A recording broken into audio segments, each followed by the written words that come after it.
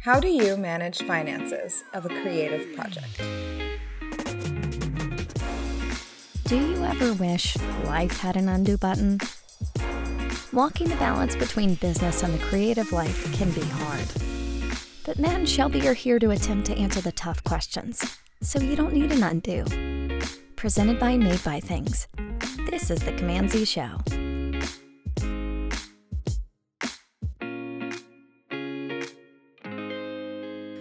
Welcome back to the CMD-Z Show. I'm Matt. And this is Shelby. Look at that. Look at us go.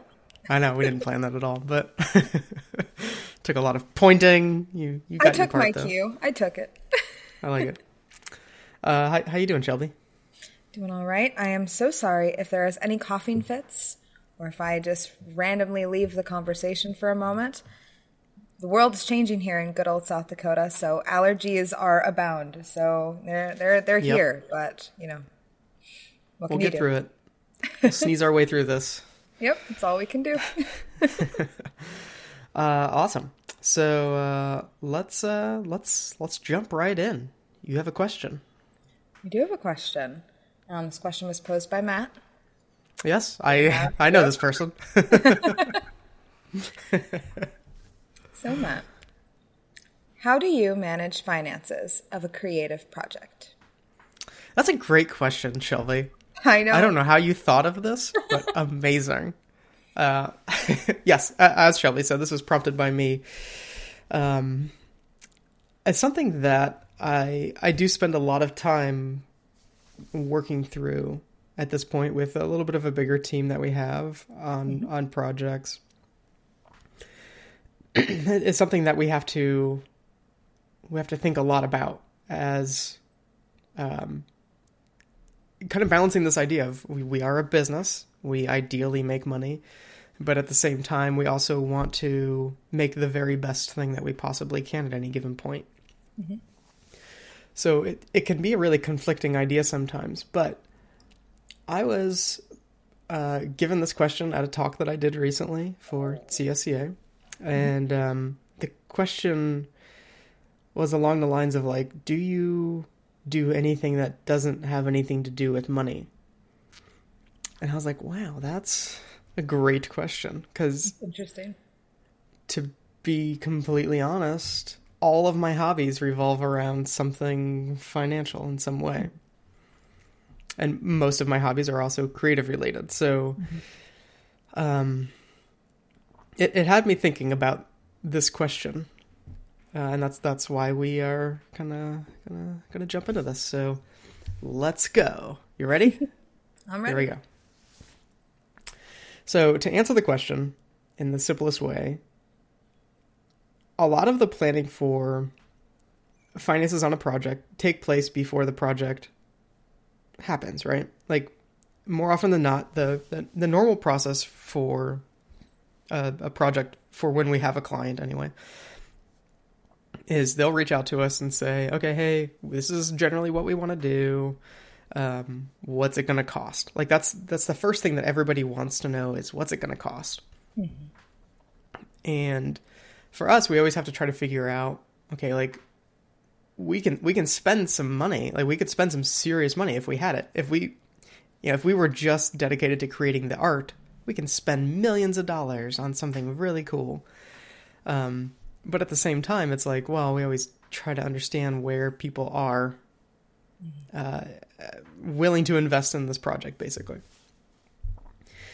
And sometimes that amount that we're told, more often than not, we're told that like, okay, the budget is on the lower end of spectrums. That's, I don't know why that is, but it just always seems to be, not always, but it seems to be there quite a bit. So for us, it's like, all right, great. I appreciate you letting us know.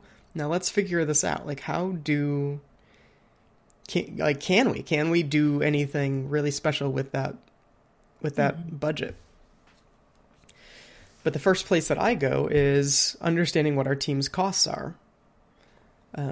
I need to understand, okay, how many people are involved in this project? What is that timeline of it? And just like any business, you need to understand how much something's going to cost, and then you need to understand what kind of profit margin, if any, there is.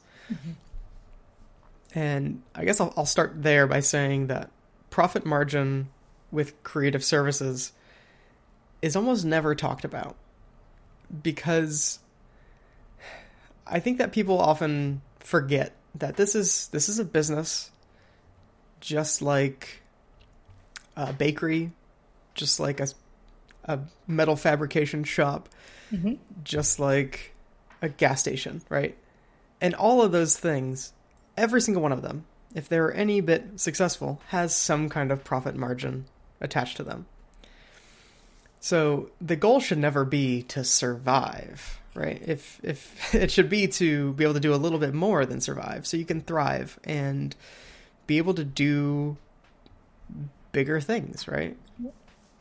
It's not so that you can, in my eyes anyway, it's not so you can collect profits so you can start driving really expensive sports cars, which I think that a lot of entrepreneurs, we'll call them, especially younger ones, have these kind of visions of.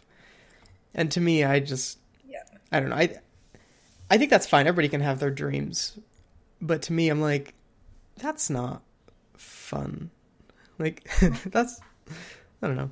Go ahead, It's Shelby. a little bit more worthwhile to be content and be able to do new creative things, to be able to have that ability, as opposed to, oh, let's all drive fancy sports cars. It's like, okay, this financial security allows us to take risks and do 100%. bigger things. Right. And I think that that's a common thing, a common trait that's shared among most creative people, creative professionals, we'll say. Not to say that you can't make some serious bank as a creative person, but that's generally how we all feel. Yeah. So going back to this idea of profit margin, some people forget that there should be this profit margin, or they choose to ignore it because they feel like they're selling out or something like that. If they're not starving, right? If they're not a starving artist, then they're doing it wrong. That's the number one thing. That could be an entire podcast. We need to get rid of the idea of the starving artist. It needs to die. Right. It really does. So anyway, what I'm looking for is like, okay, what are my costs as a business owner? The staff that we would need on something. Like what's the minimum staff and what's the nice to have? We could definitely do something really, really special. Like it's trying to figure out what all these numbers mean. Yep. And it's taking those numbers and comparing them. I mean, I'm not going to get too much into like pricing. I don't know if we've done an episode on that already, but check that out if we have. But basically, once you have an agreement with a client of like, okay, this is the budget that you have, now make something great with that. So going back to that question now that I was asked during that talk that I did, like one of the main reasons that I love doing things that involve money is because to me, money is a part of the framework of being creative, just like brand guidelines or a font would be. Well, the financial side of it is the same to me. So like I love to try to, fill the room with all the different things that I'm going to need to be able to create something. And again, money is one of those things where if you have $10 to do something, you're obviously going to do it differently than if you had $10,000 or $100,000 or $1 million. Based on all of that, like you could still do good work at any of those points. But obviously that affects where your ideas or how scrappy you need to be with some of your ideas. Because obviously if you're on that $1 million side, you're like, I got a whole crew of people that specialize in all these different areas. But if you're on the $10 side, it's like, well, maybe you can rent Adobe software for a month and maybe, I don't even think that'll do it at this point. But still, like that's the range of different places that you can go with these things. So what I like to do is, again, just kind of understanding what are the budgets that we're working with, what is the ideal number that we would have in mind, where do we fall, and then trying to figure out from there, like, okay, based on all of this, how creative, I shouldn't say how creative can we be, because I think it's all creative, but it's like, how can we pull together resources to bring this creative idea to life? Yeah. How far can we push this? Right. So, like, we have this conversation with clients all the time. Like, if they're at that more the bottom end of that spectrum, it's like, okay, well, maybe we can't do 3D animation. Maybe we can't do characters. But there's a lot of different ways to tell stories, right? Mm-hmm. So, because for us, we know, like, okay, hey, that stuff's going to take us some time. Like, if we were to try to rush and do something, you're not going to get something that's great. And to me, honestly, I think one of the parts that makes Made by Things special is because we generally say no to those projects that don't allow us to do the best work that we can. Mm-hmm. So it kind of, maybe it's an added pressure, but it's like, okay, if we say yes to something, we have to be able to do a good job on it. Like, we don't just say yes to something because we got a couple of days and why not?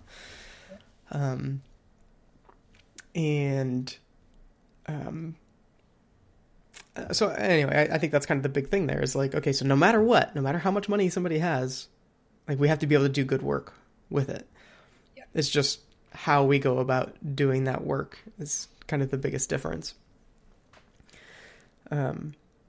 So, at that point we might say like, okay, like maybe this just has to stay like a more typographic treatment, or maybe we just have to use assets that already exist in the brand or something. But then from there, it's like, okay, like now how do we take all those things and how do we still do something really, really great and unique with them? Mm-hmm. And I guess on the other end of that spectrum, sometimes people offer up a budget that might be a little bit more than what we would kind of consider average. And those are really exciting for a lot of different reasons. The biggest one probably being that when we have extra budget, then we're able to throw extra resources at an idea. Mm-hmm. Or we can start using equipment that might cost a bit more to be able to use, or be able to bring on specialists like contractors that specialize in certain things. I always use like the example of like liquid simulations and stuff like that, or specific like 3D rigging artists. Like we have people that on our team that are generalists that know those things, but whenever it's like a project specifically in that things, we can go out and find somebody like a freelancer for that specifically. A little bit more freedom. Right. And not only that, but it also opens up the possibility of like, so what we do is we put together a structure like, all right, we get 2 rounds of work in progress notes for each kind of area of the project. And whenever we're like at the lower end of that budget, sometimes it's like, hey, we really, really got to stick to this. Like if we don't, then we go over budget, and then we have that conversation, which is not always the most comfortable thing. Nobody wants to have that conversation. Right. Nobody does. But then on the other end, whenever we have a budget that's a little bit more than average, well, we could easily be like, oh yeah, you know what? You need us to change the color of that? No problem. It's not only a safety net for us in the creative business. It's a safety net as well for the client as well. Right. Because it allows them to be able to make those changes and ask for things and, be able to push that project a little bit more. And be able to have a little bit more of a say in things as well. Right. And it's, when I think to like all of our, best partners that we work with, and the best work that we've ever done, mm-hmm. that's probably the common thread, is that we had a little bit more than average budget to work with. And it does wonders, right? Obviously that's not always the situation that we get to have, but I don't know, there's obviously a direct correlation between what you pay for and what you get. I mean, this doesn't just apply to creative services. This applies to pretty much everything in life. buying a car that's $10,000 as opposed to one that's $50,000, there's going to be a difference there. Probably, in most cases. I don't know. Yeah. What are your thoughts, Shelby? Yeah, I think this is interesting because, especially getting into, we don't like to think that the creative world and the financial world really intersect, but they do all the time. I mean, that's not only what allows you to be able to be creative and be able to follow those visions, it also gives a little bit of validation to the ideas as well. And we've chatted about this before, is if you're creating something and people like it and it starts to bring in some money, there's a very solid validation that you can see and that you can track that what you're doing is right and that you're on the right track, that, you know, what you're creating makes sense and that people like. So there is a little bit of not only just the ability to create more, but the validation that what you're creating is good. Right. No, that's a good way to put it. I think that one of the things that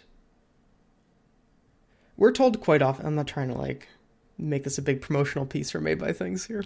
Probably sounds like it, but we're told quite often that we do really good work. Mm-hmm. And I believe it too. I'm really proud of the work that we do. But I would bet that the work that we do costs more than average to produce, right? And that's something that's always a struggle, right? Like there's some people that are like, hey, we got like this much money, can we do something with it? And it's like, we can't. Honestly, I'm not sure who can, but it's crazy if they can. Like, go work with them. Because they're either undercharging, offering you some really discounted prices, or they are promising something that they probably can't deliver on. And that could be a problem, obviously. Now, there's obviously exceptions to it, right? I'm certainly not saying that there are a lot of like individual freelancers out there in this world that are amazing. They do cost more than others. There are some small teams that do some amazing work. There are big teams that do crap work. And so that's kind of the tricky thing as well. And I'm not going to name names here. I should. That'd be great. No. A real gotcha episode here. Tea with Matt. Yeah. Anyway, so like it's weird how it all kind of works out. But so like what could be considered a low amount to us might be a higher amount to some other people out there. Yeah. But I think that in general, if we're speaking in general terms, the more money that you spend on something, the higher the quality is going to be, the better the communication, the better the experience as a whole is likely going to be for a person or a partner. Let's see. Let's bring in your. We kind of talked about this, I think, a few weeks ago. Your film that you made. Yeah. From a financial aspect, there, anything that you'd want to share? I'm not forcing it here. I'm just curious. I'm pretty transparent. I'm the queen of scrappiness, though. I mean, I make things on low budgets, favors, and friendships. That's kind of how I do things. And it's because it's for the sake of the art. It's for the sake of being creative. And one thing about it is when you don't have the budget, you find other ways. For me, it's time. And I've talked about this before. Time is one of the my biggest assets, and it's the thing that I have the least amount of. So when somebody is willing to give me their time to work on something, I know it's special. I know that there's something there.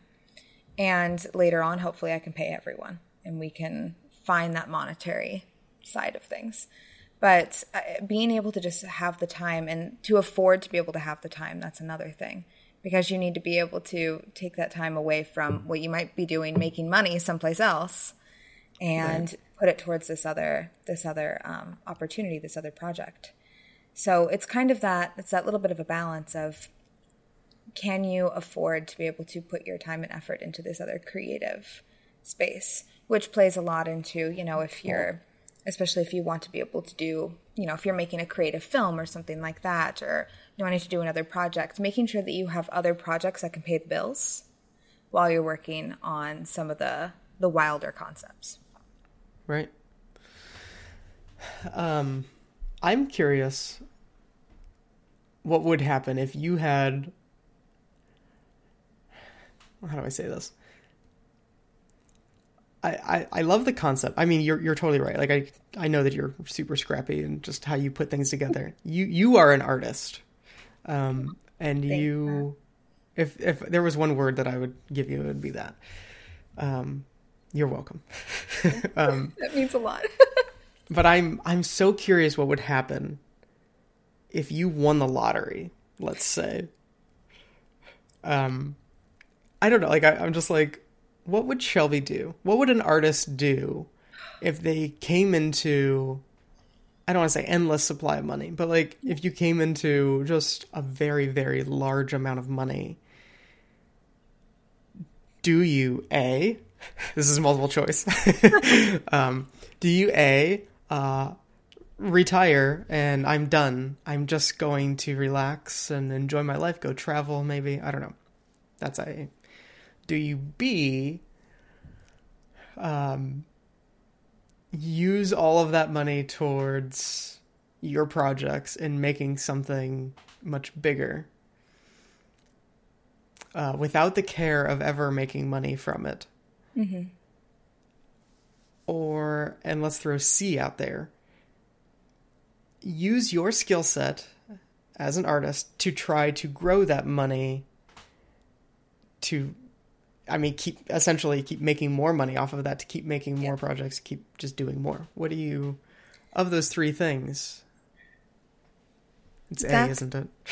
I hate A. I hate A so much. You said A and it's like, it was just like, it's like nails on a chalkboard, I just, having the idea of sitting around, like the idea of retirement scares me. It's absolutely frightening to me. I mean, the idea of having like unlimited time or whatever, awesome, great, fantastic. But not having specific things that I can focus on and put my energy into, terrifying. I hate that idea. B is a struggle too, because honestly, if I came into a lot of money and, say even I got $1 million for a project, one project, I don't know what to do with that. I'm scrappy. It's like, what am I going to do with $1 million? That's like 5 projects. Like, I mean, there's so many things I could do a million things with that, Yep, it's $1 per project. I mean, it's a fun game. It's such a complicated thing for me because I'm so used to, okay, how do we budget as low as possible? Who can we use? Where do we find people? And honestly, like even the idea of, okay, well, maybe I could get like a higher, like a really well-known actor or something like that. Right. I like using actors that don't always get those opportunities because I like to be able to provide those opportunities. I like bringing people in that wouldn't usually be able to be on a project just because it's such it's a much more interesting process. And they have unique perspectives on things that, somebody that's been very successful or has had a lot of opportunities given to them, they're not going to have those same perspectives. We can see a little bit more eye to eye because we've all had to be scrappy at some point. C, I think, like if I were to come into a lot of money, I would just want to make as many things as I could and just make them well and just keep building it up to make more and more things.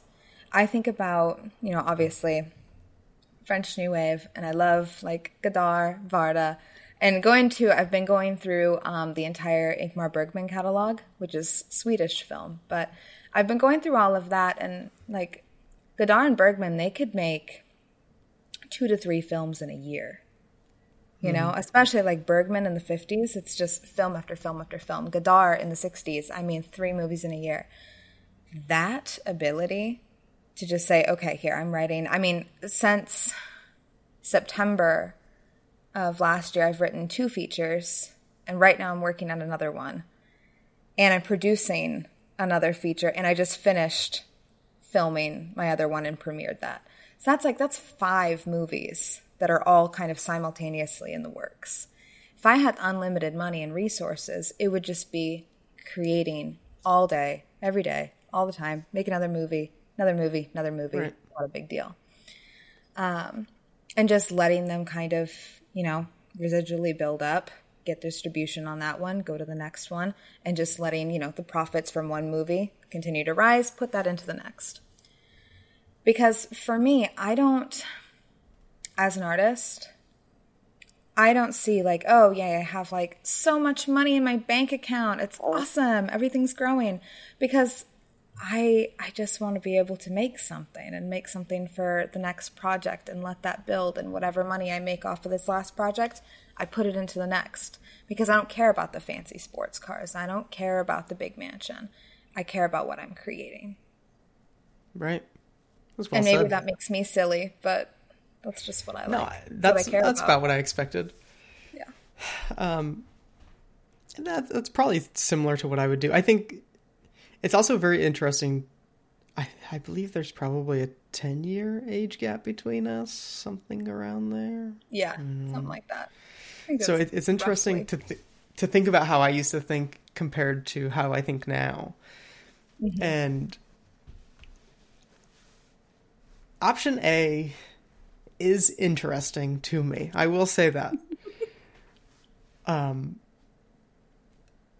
I wouldn't choose it, but I would say that I would have a harder time choosing against it now at 35 than I did at 25. I don't know. It's not that I necessarily feel like I'm getting older. I feel like maybe a part of it is that I feel fulfilled in a lot of the things that I've created. I mean, there are still big goals that I have, but it doesn't become as important to me to just make 1,000 different things. Yeah. I think at this point I'm more focused or becoming more focused anyway, into like, let's make 1 or 2 really, really great things. Mm-hmm. I don't know if that makes any sense at all, but no, that makes perfect sense. Yeah. So to me, this idea of like, what if I was able just to relax and, sit by the river and write a book and not even have to worry about like selling it. It's just writing a book just for the sake of my kids, just so they can read it someday. Like, I don't know. Mm-hmm.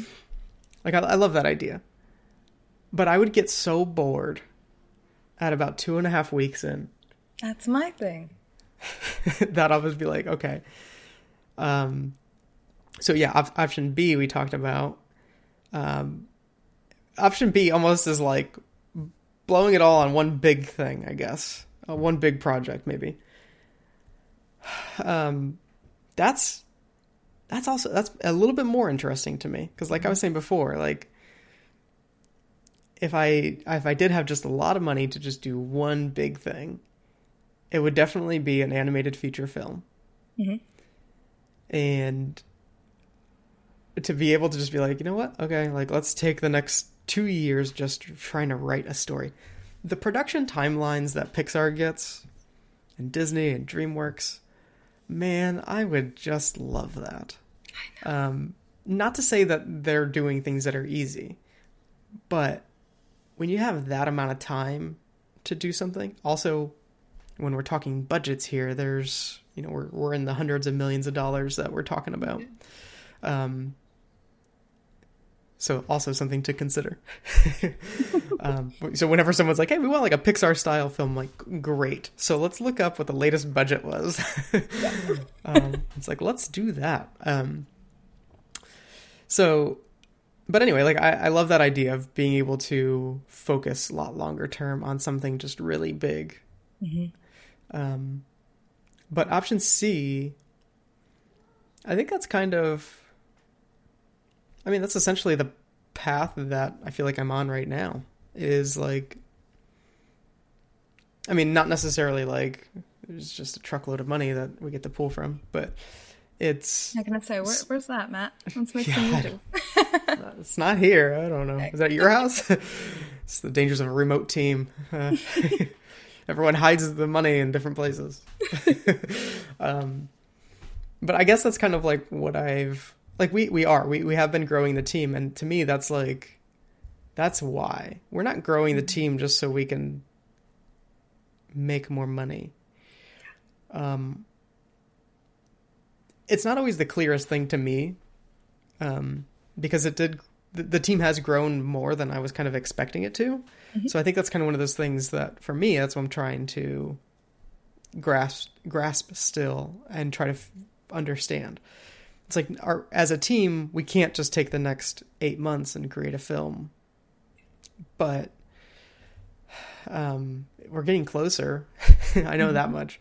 So it's like, it's this idea of like, we do some projects that do a little bit more than pay the bills. Yeah. And for us, it's like, yeah, that's great. We work with some really great people along the way, but we're also building towards something bigger. Mm-hmm. And so for me, it's like, yeah, I'm trying to get on that path of like being able to get one thing financed or self-finance something really big. And then hopefully that makes more money. Then we get to finance something a little more big until we eventually get to the point where we get those Pixar budgets and those Pixar timelines, right? But yeah, I'd say that's what it is for me. Let me ask you this. Mm-hmm. This is not related to money necessarily, but at what point do you become fulfilled as an artist? Matt, you're my therapist. I gotta start paying you. Yeah, let's do that. Yeah. I like that idea. No, I don't think I ever really will. Mm-hmm. I think I'll be on my deathbed, like 80, still pumping out another script, another story, something. Right. I don't think, like, for me personally, because when I'm working and when I'm going about my day-to-day, there's always another story. There's always something else. You know, it's every conversation I hear in a coffee shop. It's anytime I go out into the world, when I'm scrolling on my phone, there's so many little stories that I tuck away into a notes app that I put into a journal. I think, okay, this is a story for later. This is a story that I'd like to tell. This is a character I'd like to create. You know, there's scenes that I see. It's like, this is an image that I want to produce at some point in my life. And there's thousands of them. And for me, I can't see myself finally hitting that one final work where I go, this is it. I don't need to create anything else after this. I've made it. I am happy. I'm fulfilled. Right. Because I think at that point, for me personally, I would feel like I stopped growing. And I never want to feel like I've reached a point where I'm no longer growing. I want to be 80 or 90, just still creating, still making new stories, because I just don't want to stop. Right. I think that's another one of those things that's probably easier to say the younger you are. Yeah. Not to say anything's wrong. I mean, I feel the same way where I'm like, I don't want to stop. I don't ever see myself stopping. I think up until a couple of years ago, that's where it was kind of difficult for me to get away from like actually being involved in the animation day to day and like in the software, actually making keyframes. Because when I was younger, I was like, I'm just going to animate my whole life. That's great. Yeah. I love that life. But then it got to a point where I'm like, I just didn't feel like I was, I don't know, I guess I was just looking for a new challenge one day. Yeah. And at first I was like, well, that's not good. Because like, well, that's not what 20-year-old Matt would have wanted, you know? Yeah. But at the same time, and I'm not going to say the quote, but you all know it. You know. I guess me specifically, I was like, is that the person that I have to be from now on? It's like, no, you don't. You can decide to take on different challenges. And I think I just fully embraced that at a certain point where I'm like, you know what? I don't really care how I'm creative. I have a certain level of skill in a lot of things, but I'm also fine with not like doing things in a way where I don't know how to do it. And if that's the case, then sometimes it's like, okay, maybe we can get somebody that does know how to do this thing. I mean, live action video is one of those examples. Our team recently started offering that as a service. And it's something that we are able to direct, but when it comes to like getting hands-on with cameras and all this stuff, that's not something that our team really does. But we can bring in some really trusted partners that we have to be able to help us with those things.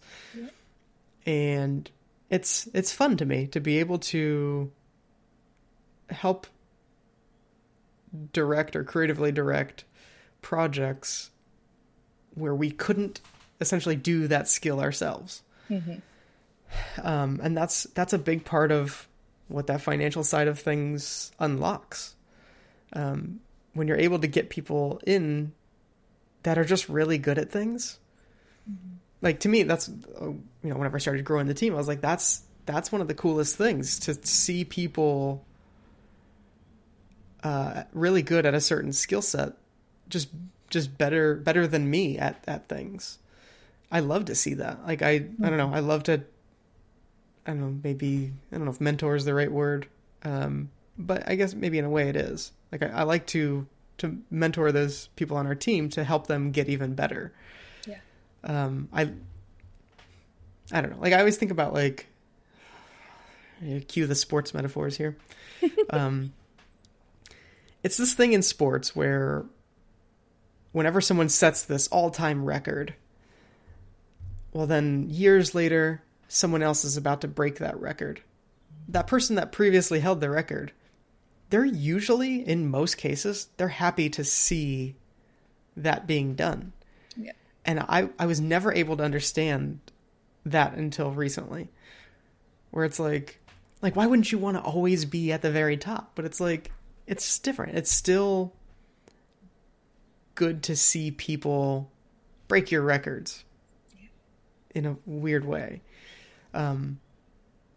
Knowing that you paved a trail for somebody else is good enough sometimes to, I imagine that's what that feeling kind of is, where it's like, that's great. Like, I still feel a part of this, even though they're now at the top of this thing, not me. I think that's how healthy people take it. I mean, they're certainly the people that are like, no, I want to hold the record forever and whatever. They think that's part of their legacy, right? That's their thing. They need to go to therapy for their thing. So. They do. Yeah. They come on the CMD-Z Show. But I think for me, it was like, it's really fun to be able to have those higher budgets, to be able to bring some of these people in that are building on the foundation that, I don't know if this sounds arrogant or weird, but building on the foundation that I built to see what we can build together.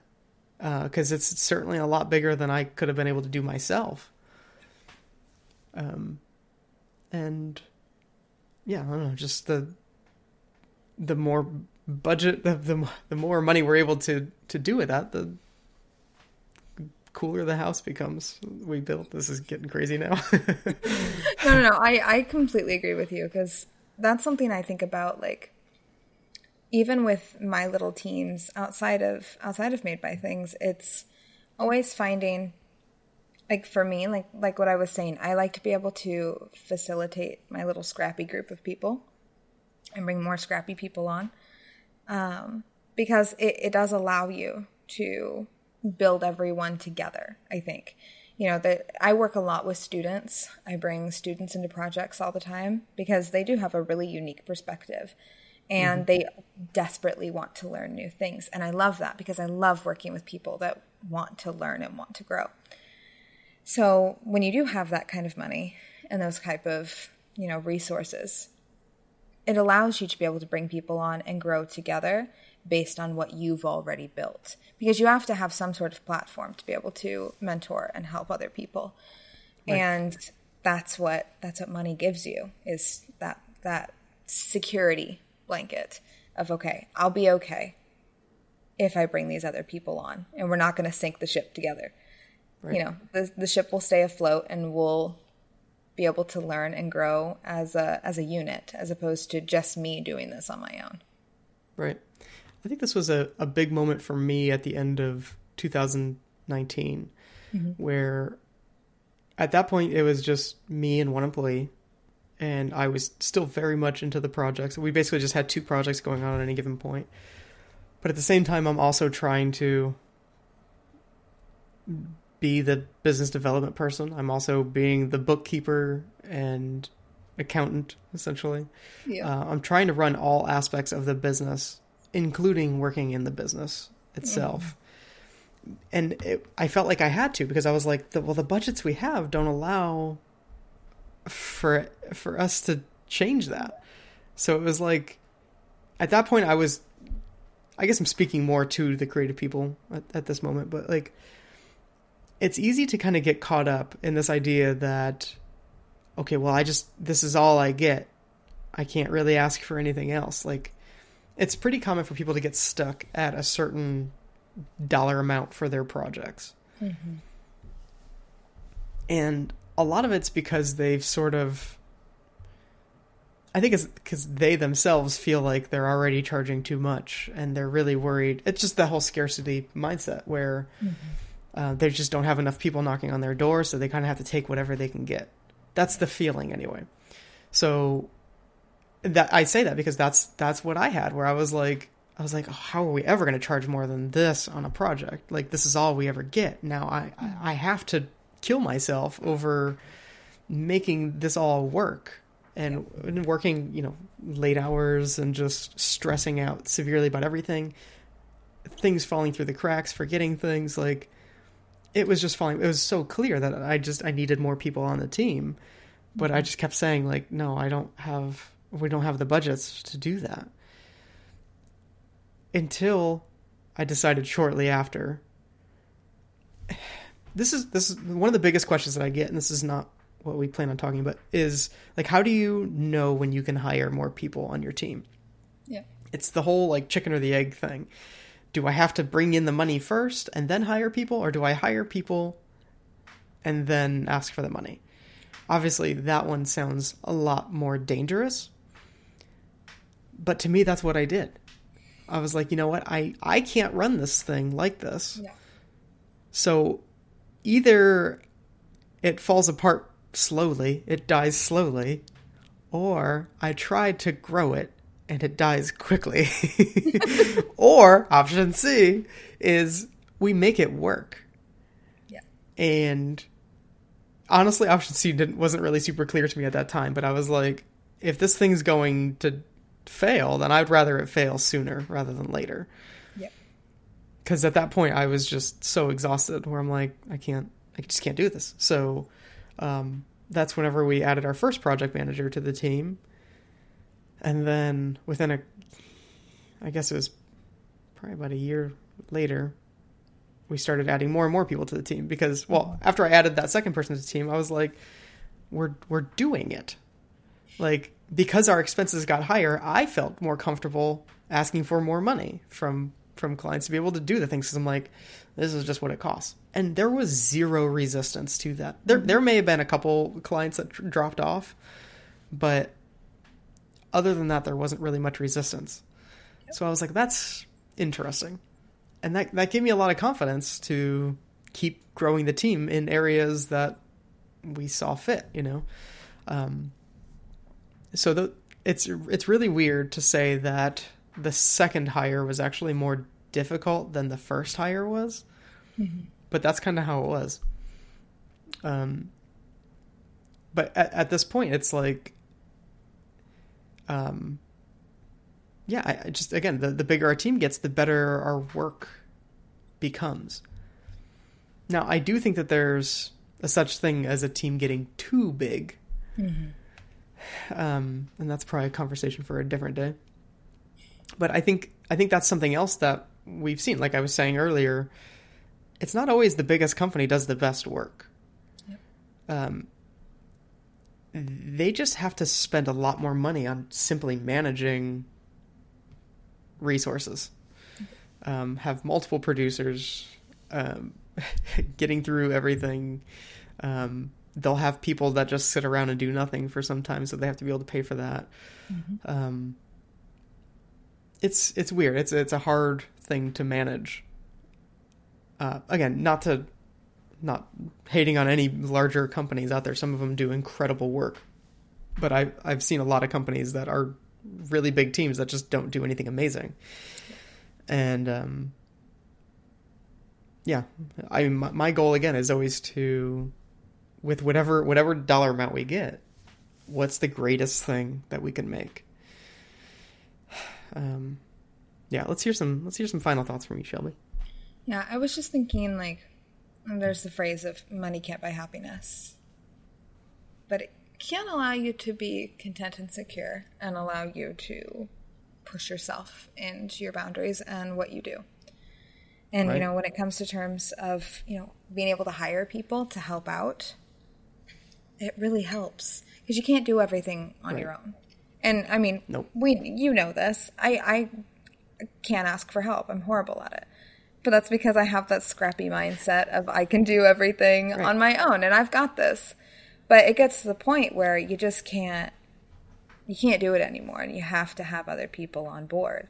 And being in a financially stable position allows you to do those things. And that, in turn, allows you to make better work because you can put more effort into those other areas and grow as a team and, as a creative yourself. And so there is a direct tie between finances and creativity, because to be really creative and to have the freedom to be creative, you have to have financial stability. Right.